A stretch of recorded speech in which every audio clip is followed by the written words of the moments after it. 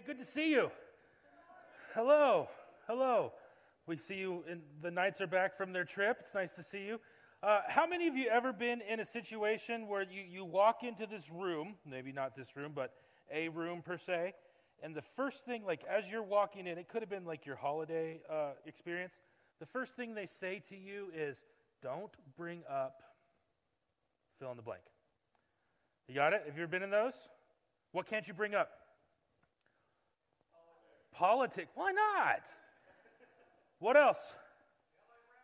Yeah, that's exactly right. Do not bring up the LA Rams. That was from my father-in-law, who is an LA Rams fan. He's staying at my house. I don't know where he's going to watch the football game today. He gets cold real easy, so he might just be out on the porch until he repents. It's going to be a stressful day, but this is the smug mug. There you go. We'll put this there. I think there's a couple Packer fans in the audience, and that sucks. There you go. For you, But have you ever been? You don't bring up the Rams. You don't bring up politics. What else? You don't bring up the virus or the vaccine. You don't bring up things, right? Because instantly it's like, ooh, it divides the room. I think part of the thing I'm getting at is we have a list of things that we are maybe conditioned to not bring up to God. Have you ever thought of it that way? One of the issues that has struck me, and we've been in Job for the past couple weeks, and we're looking at the mystery of God, especially the mystery of God as it comes through the crises in our life that we're going to experience. If you're not in one now, just wait a little bit. You'll find one. It's kind of like vegetables. Every once in a while, you have to eat one. But it's just, you will find crises in your life. Don't go look for them. They find you on their own. But as we look at Job, one of the things that strikes me about Job is that even though he is going through so much, he is a very honest person. You can't tell if he's lying through the text, but he never lies. In fact, there's a phrase that stuck out to me as I was reading through it again this week, was at the very end. Job goes through a whole list of how he's feeling towards God. And sometimes you can read what Job is saying and you go, whoa, you said that to God? Wow. But God at the end of the book says, hey, Job was still speaking the truth to me. The thing I want to look at today is what we find is that Job is going through all of this. Job is honest, not just with his friends, but he's also honest to God. It's a very different kind of honesty that we're looking at, that we're used to. His friends will represent these platitudes or a kindness when it comes to talking with God, but not Job. Job straight up tells God what Job is thinking, and there's no filter in life. Job was honest to God in the middle of life's extremities, not like your fingers, but the extremes of his life. He was very honest with God about the crises in his situation, about the crises in the situation in his life. Job prays these prayers, the prayers of desperations. If you've ever heard someone pray them, they sound more like screams than they do a prayer, and he prays them. And I'm wondering, as I think about Job, I'm wondering if we have lost that ability to actually be honest to God with what we're going through. Thankfully, in our lifetimes, these extremes in life aren't always here all the time. They come and they go. At any given moment, most of us in this place are maybe not in one of these extremities in life. But it's important that we look at how do we speak to God when we are in the middle of the extremes. First, just because you're not at the screaming moment with God doesn't mean that somebody else isn't. And if they are, we've built a culture, not just in this church, but in church-wide, that we don't want to talk about it. It's not something we share regularly when we're going through some kind of pain. Also, while we might not be going through a tough situation, like some are right now, most of us have in the past or in the future will go through a situation like this. So the worst thing that we can do is start to bottle up our emotions when it comes to how we talk to God. The worst thing you could do in a crisis is feel absolutely alone. Yet, because we don't have this type of practice of honesty with God, many people feel alone when they're going through this kind of stuff. And so today I want to, hopefully, for you to walk out here knowing that there's a time in your life where it will be like this, where you will have these strange, maybe anger emotions towards God. I want to give you permission today to say it's okay. It's okay to tell God when you're hurting. Job did it, and we can do it. And we go through these situations or other people around us, and I hope by looking at the words of Job, we can have the freedom to express what we're going through in prayer. Here's the problem that I've seen both in myself and in many Christians. I think that we're afraid that God's going to get mad at us for our emotions. We're fearful when it comes to expressing our true feelings to God. We don't want to tell him that we're scared. We don't want to tell him that we're hurt. We don't want to say to him the things on our hearts because we're afraid that we're going to offend him. I feel that this position comes from a bunch of bad theology, honestly, and it's from all over the place. It's hard to put a finger on where it exactly comes from. However, I think all of this builds to this fear of expressing us, our true selves, to God. And think about it. Here's how it works. Christianity is always seen as some kind of joyful religion, right? I mean, take joy when you go through trials. Be courage, and they give perseverance. And all that is true, right? James is right when he says this, because joy produces, or trials produce something good. However, in the middle of them, when we sit here and say, be joyful, be joyful, be joyful, we're not doing anything different than Job's friends are. And Job's sitting there going, I don't want to be joyful. And if he put on the fake mask of I'm joyful in the middle of my trial, would God still have said at the very end of his trials, Job was the only honest one? No. He would have been lying. Even though Christianity is joyful, that is true. Even though we can take joy in our trials because we see God on the other side of them, or we find God in deeper places in the middle of them, in the center of the trial, when you're not honest with yourself about how you're feeling with God, I think we're lying. You following me? And so Job gives us permission. In fact, Christianity for most people, most of the time, is always on the upside. We have a lot to be thankful for: the resurrection, the cross, new life, new hope. But there's a tension we need to be mindful. If all we do is pretend and celebrate, if all we do is talk positive, then when you are in a nightmare situation, you'll feel like you don't belong. I don't know if you've ever felt this way. I have. And on the flip side, if all the church does is lament, and all the church does is say how sad they are, and then you lose the joy because you've forgotten about the joy because of the lament. So there has to be a tension that we can sit in. And the problem with tensions is that they're very uncomfortable. We have to be able to be in that tension of, yes, we are joyful, and yes, we have an honest reality of what's going on both in our lives and both in the world. We can't forget about joy, but we can't fake joy at the expense that some people who aren't experiencing the same joy we are feel isolated. I believe this is why Paul says in Romans, rejoice with those who rejoice, weep with those who weep, because they're both in your congregation at the same time. And so we have to be able to hold this.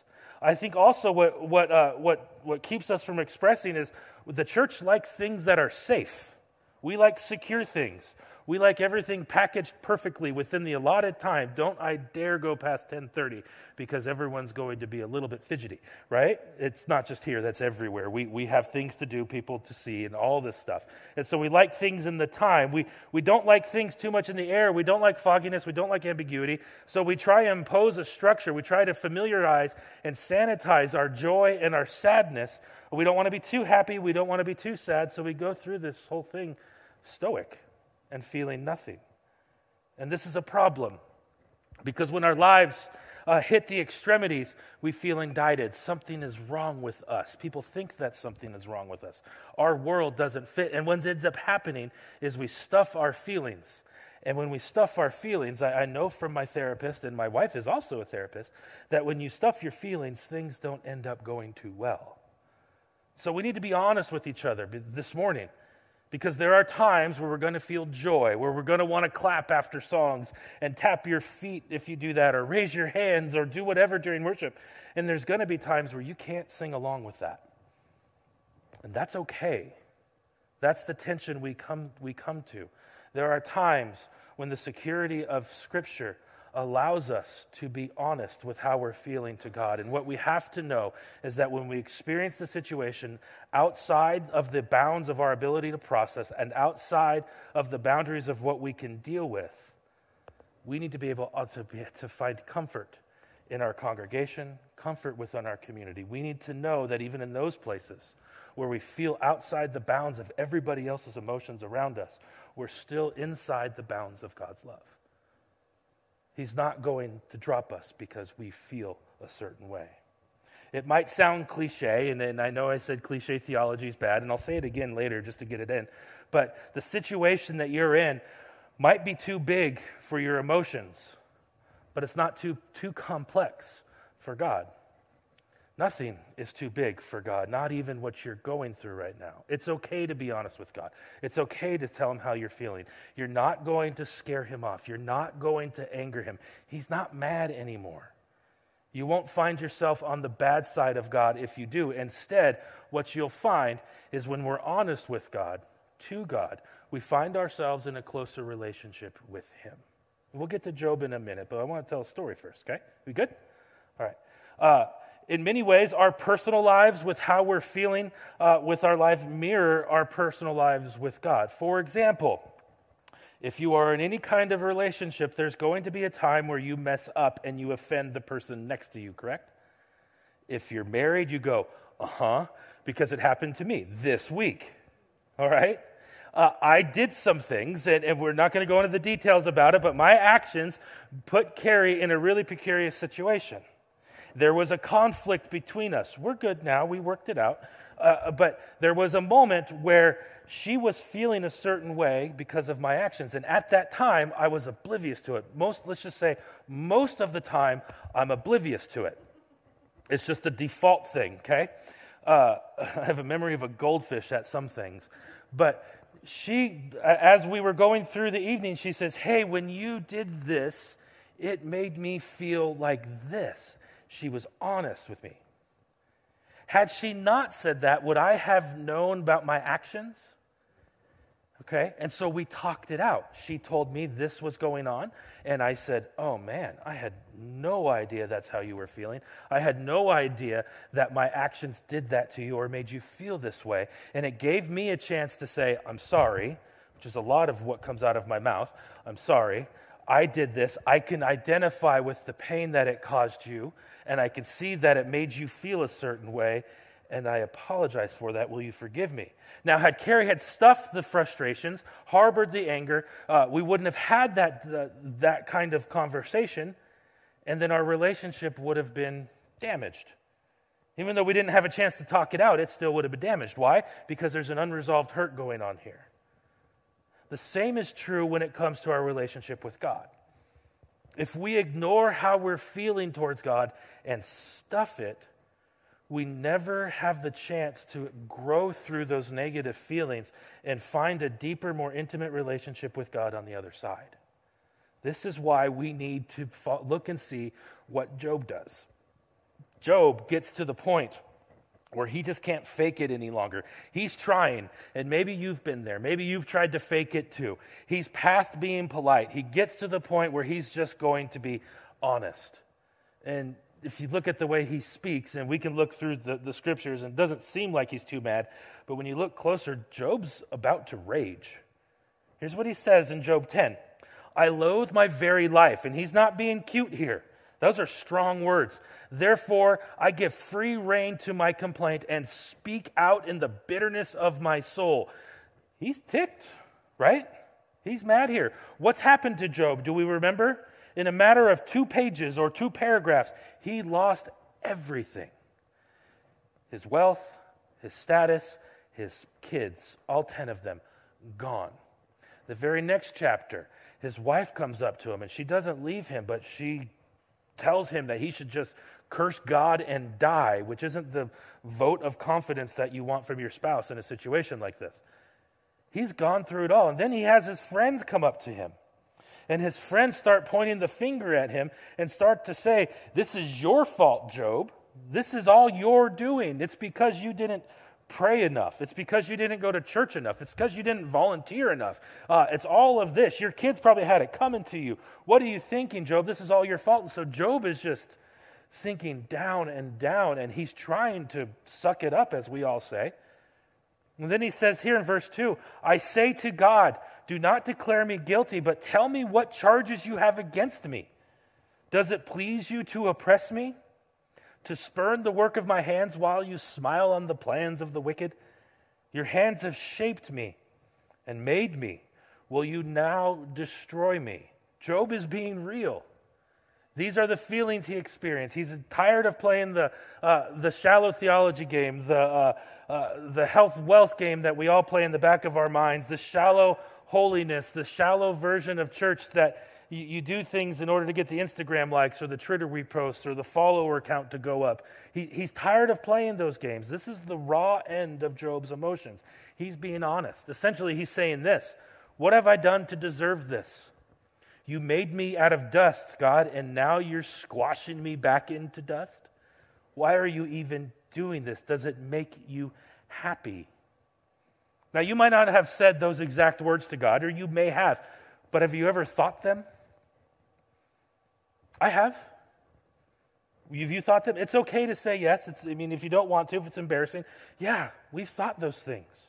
You were afraid to say them out loud because for many of us, we don't have room in our faith for the painful, screaming, yelling, angry prayers. Job's friends couldn't take it. It became too uncomfortable for them. The anger and the frustration isn't something they would ever express to God. Suffering doesn't fit their theological construct. And so Zophar, who's a gem of a friend, says this, if you devote your heart to him and stretch out your hands to him, if you put away the sin that is in your hand and allow no evil to dwell in your tent, then, free of fault, you will lift up your face and stand firm without fear. That's not really comforting. It's Zophar saying, hey, Job, you're taking a little too far, man. Job, if you just prayed harder, if you would just stop sinning, then you'd be better off. Don't you know that God never forsakes you? Don't you know that all things work together for good? Don't you know that there's a rainbow after every storm? Don't you know that in Romans 8:28, it wasn't around them, but he might have quoted it to him there, that God is working in all things, and he knows the plans that he has for you, declares the Lord, plans for a future and a hope. He's saying all these verses that are true, right? We would say what he's saying is right. But in the situation that he's saying them, they're wrong. He's not being honest. You're only going through this because you didn't believe enough. If you had more faith, then you would be healed. The other friends had the similar thoughts. Their theology is full of their platitudes and cliches. Their theology is described by what we can fit on our bumper stickers. Don't you love the bumper sticker theologies? These great little catchy sayings that hang on people's bumpers, and you're like, oh, that's cool. The problem with bumper sticker theologies is they only stay on your bumper until you get rear-ended. And then when you get in an accident, they're gone. And it's the problem with this shallow theology that we have built and we need to start addressing. It only works when things are going great. But when things go wrong, what happens to our theology? We're afraid to express to God. Yet Job's prayers are honest. We're going to get to a psalm pretty soon. Yet they're not unique to Job.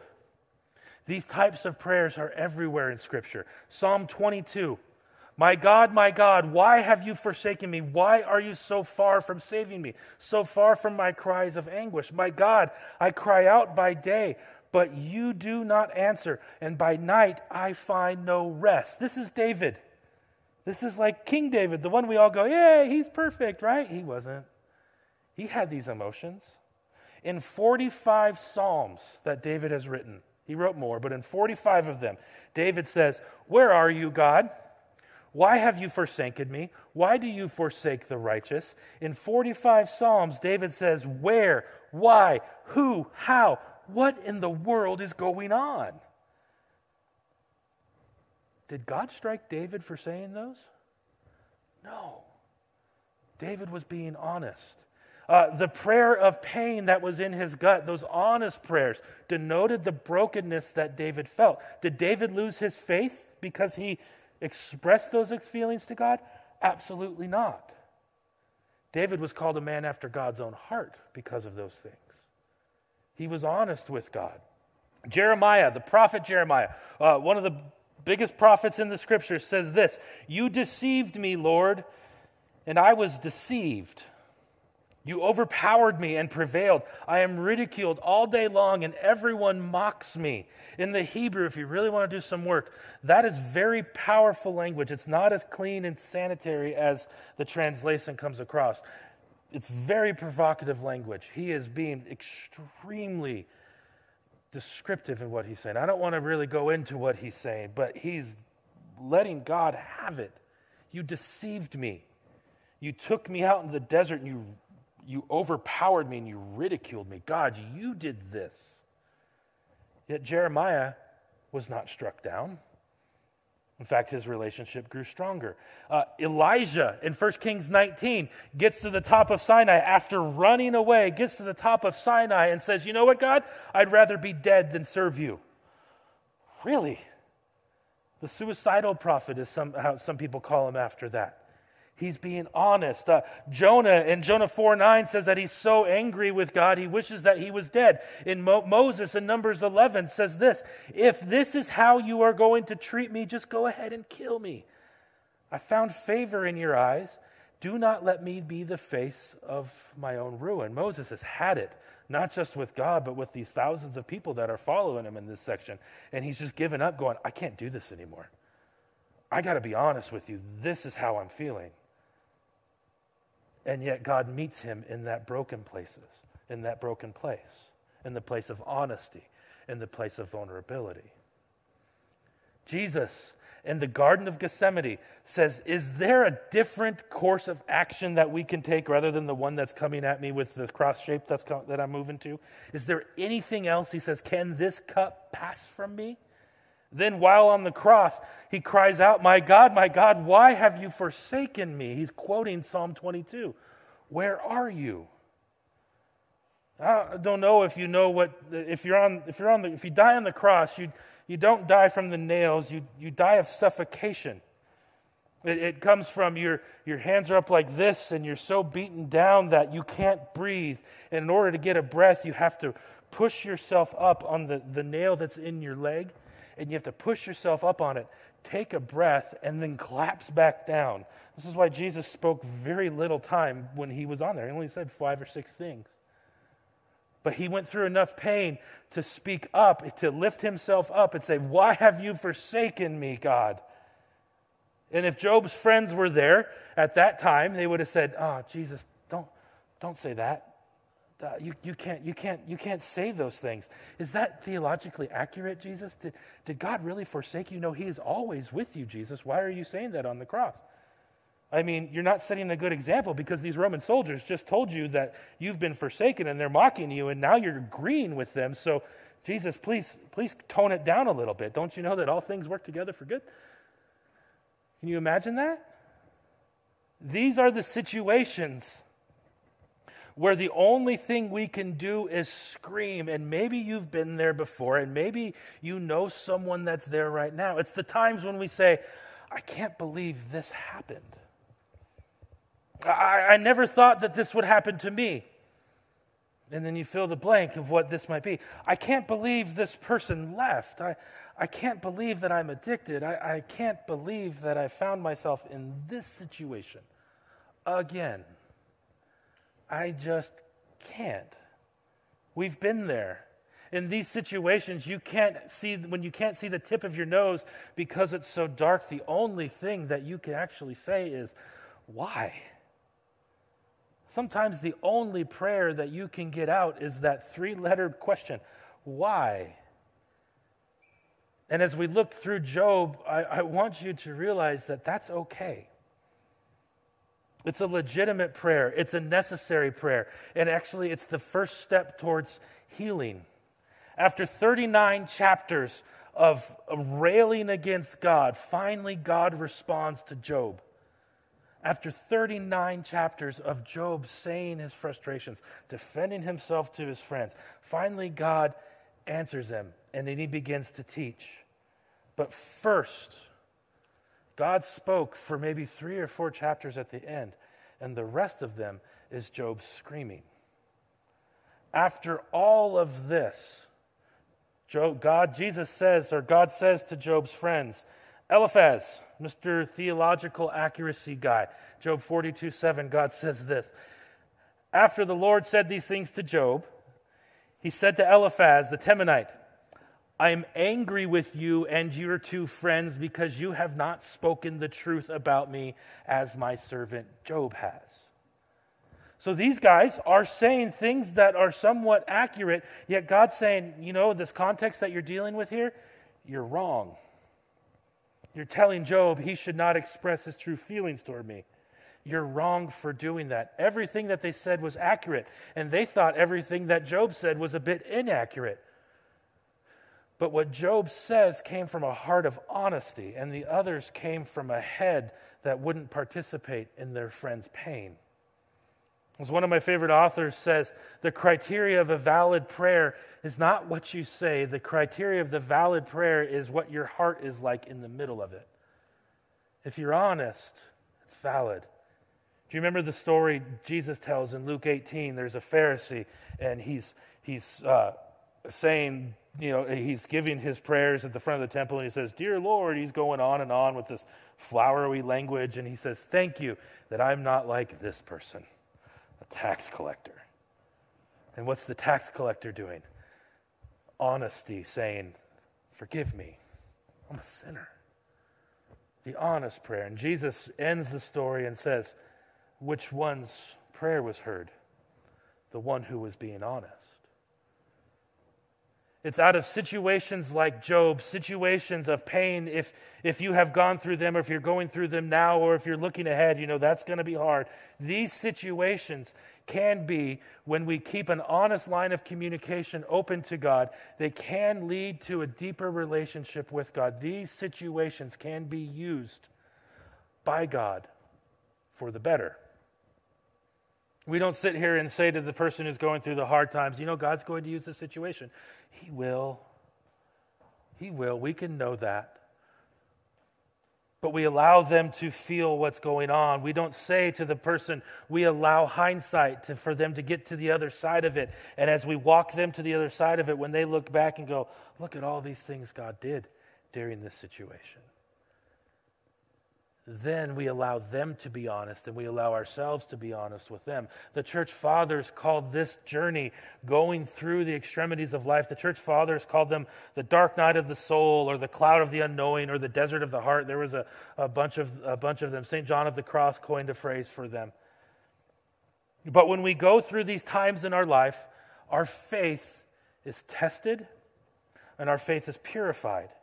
When we are in this situation, our faith is weaned from this superficial view of Christianity, this superficial relationship with God. And when we come out on the other side, because you always do come out on the other side, that's true. We still find the love and the happiness and the joyful celebration type of faith. We still laugh, we still hang out, we're still grateful. All of those things will come again on the other side. But we won't be addicted to them. When we're honest with God, we can tell God what we're feeling. We can go through these times. We realize that we don't always have to be on. We don't always have to have the joyful smile on our face. Got no problems. Everything's good. God is good. We don't have to do that. We're not addicted to those platitudes anymore. Somehow, the flashy side of Christianity doesn't impress us that much anymore. You realize that the glitz doesn't really matter. Instead, you become wowed and amazed at the good that God can do. We learn in these situations that we can love God not because we are joyful, not because we are having the greatest life ever. My son says something whenever he gets something cool, best day ever. That's what he says. We don't have to love God because we've had the best day ever. We can still love God and be honest with him when we say we've had the worst day ever. We're not addicted to the serotonin hit. We don't believe just to get the buzz to survive. Instead, we get to the place where Job got in Job 13. Though he slay me, I will still hope in him. Though I'm going through the ringer, I still have hope. He's God, whether I feel like it or not. That's true. No matter what I'm going through, he's still God. And I can still be honest with him. This morning, it's a little different of a tone of message, and I'm not sorry for that. It's just different. If you're going through a hard situation, and I believe there's some people who might be, that's okay. I want to encourage you to say what you need to say to God. Write it down in your journal. We're going to have a time of worship after this. Take communion. Say what you need to say to God. Be honest about what you're feeling with him. It's okay. It's okay to tell God this sucks. Pound on his chest, so to speak, if you need to. Cry and scream if you have to. That's okay. Because no matter how hard you hit on his chest, out of your frustration, out of your anger, and out of your hurt, no matter how hard you hit, you can never make him go away. His arms are a lot stronger than yours, and he will not let you go because of it. It's in the midst of your darkness that you find out that he's there. You cannot sink so low that you will ever lose God. David writes about this too. Where can I go from your presence? If I make my bed in hell or some kind of nightmare comes my way, you're still there. I can't get away from you. And sometimes it feels like we're sleeping in hell, doesn't it? It's okay to be honest about it. He's still there. Maybe you can't feel him. Maybe you can't sense him. Maybe you can't see him. It's still true. It's not just a cliche. Maybe it's saying, I can't see you right now. And that's okay. And know that sometimes when other Christians can't comfort, when the church messes up the help, when it becomes theologically weird, Jesus is okay with your weird theology. It's fine. I'm fine with it. You're not going to be in trouble because you say something theologically wrong in the middle of your pain. It's not based in your sight or your perception. It's a matter of truth. And in a matter of time, this season will stop. And if you're honest with God, you'll find yourself on a different level of relationship with him. And for those of us who aren't going through crisis, we need to remember this. This community has to be a place where it's okay for you to shout and cheer, and it's okay for them to sit and cry. That's fine. And it's okay for the rest of us to sit here and not feel nothing. All of it's okay. Some person's not weird because they're in a different way. We need to be honest with God, honest with your feelings, honest with what you're going through. Job was honest. He was honest, he was vulnerable, and yet he was humble. And God says, he was right. And so today, as we pause, as we worship, take some time. There's a lot of things going on in this world. There's a lot of things going on in our personal lives. Tell God how you're feeling. How are you feeling? I don't talk about emotions. I think I have one emotion. And right now it's anxiety over a football game, but one at a time. Have you connected your heart with what you're experiencing with God right now? And it's okay to take this time to say, God, I'm feeling this. And allow God's presence to sweep you up in those arms of his. And him to say, it's all right. It's okay. You know, my sons have this thing when they've had a bad day or maybe they've done some things wrong. They always, at the end of the day, when they're in trouble, always come back and say, you don't love me anymore. And that cannot be true. And so we hold them and Carrie or I will embrace them and let them cry it out. Does that make me not love them anymore? No. They don't know how much I love them. That's the problem. So sometimes it might say to you, God, it feels like you don't love me. It feels like you're absent. And he just scoops you up in those arms and he goes, it's okay. It's okay what you're feeling. Your feelings aren't always right, but you're feeling them, and that's all right. Express those to him and allow him to comfort you and get you through to the other side. Would you pray with me? God, we stuff a lot when it comes to you. We have this fear-based relationship with you that we can't say certain things at the dinner table because you'll be mad. We don't want to start an argument because we don't want to offend. And we shy away from this relationship with you, and it just becomes cliche, becomes shallow.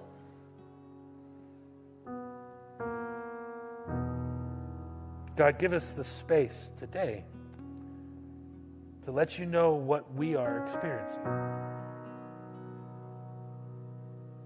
And Lord, if we're experiencing hurt today, comfort us. Walk with us. If we're experiencing your distance, allow your community of faith to come around this person and show them the closeness that you bring. Lord, if we're experiencing loss,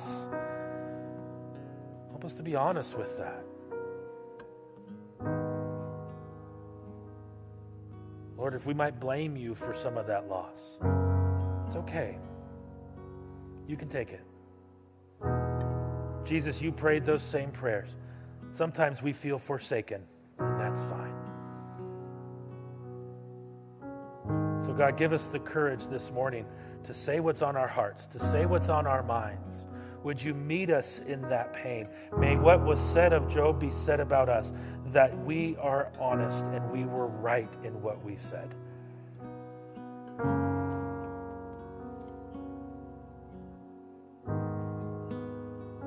Build our faith throughout all of these times. In Jesus' name we pray.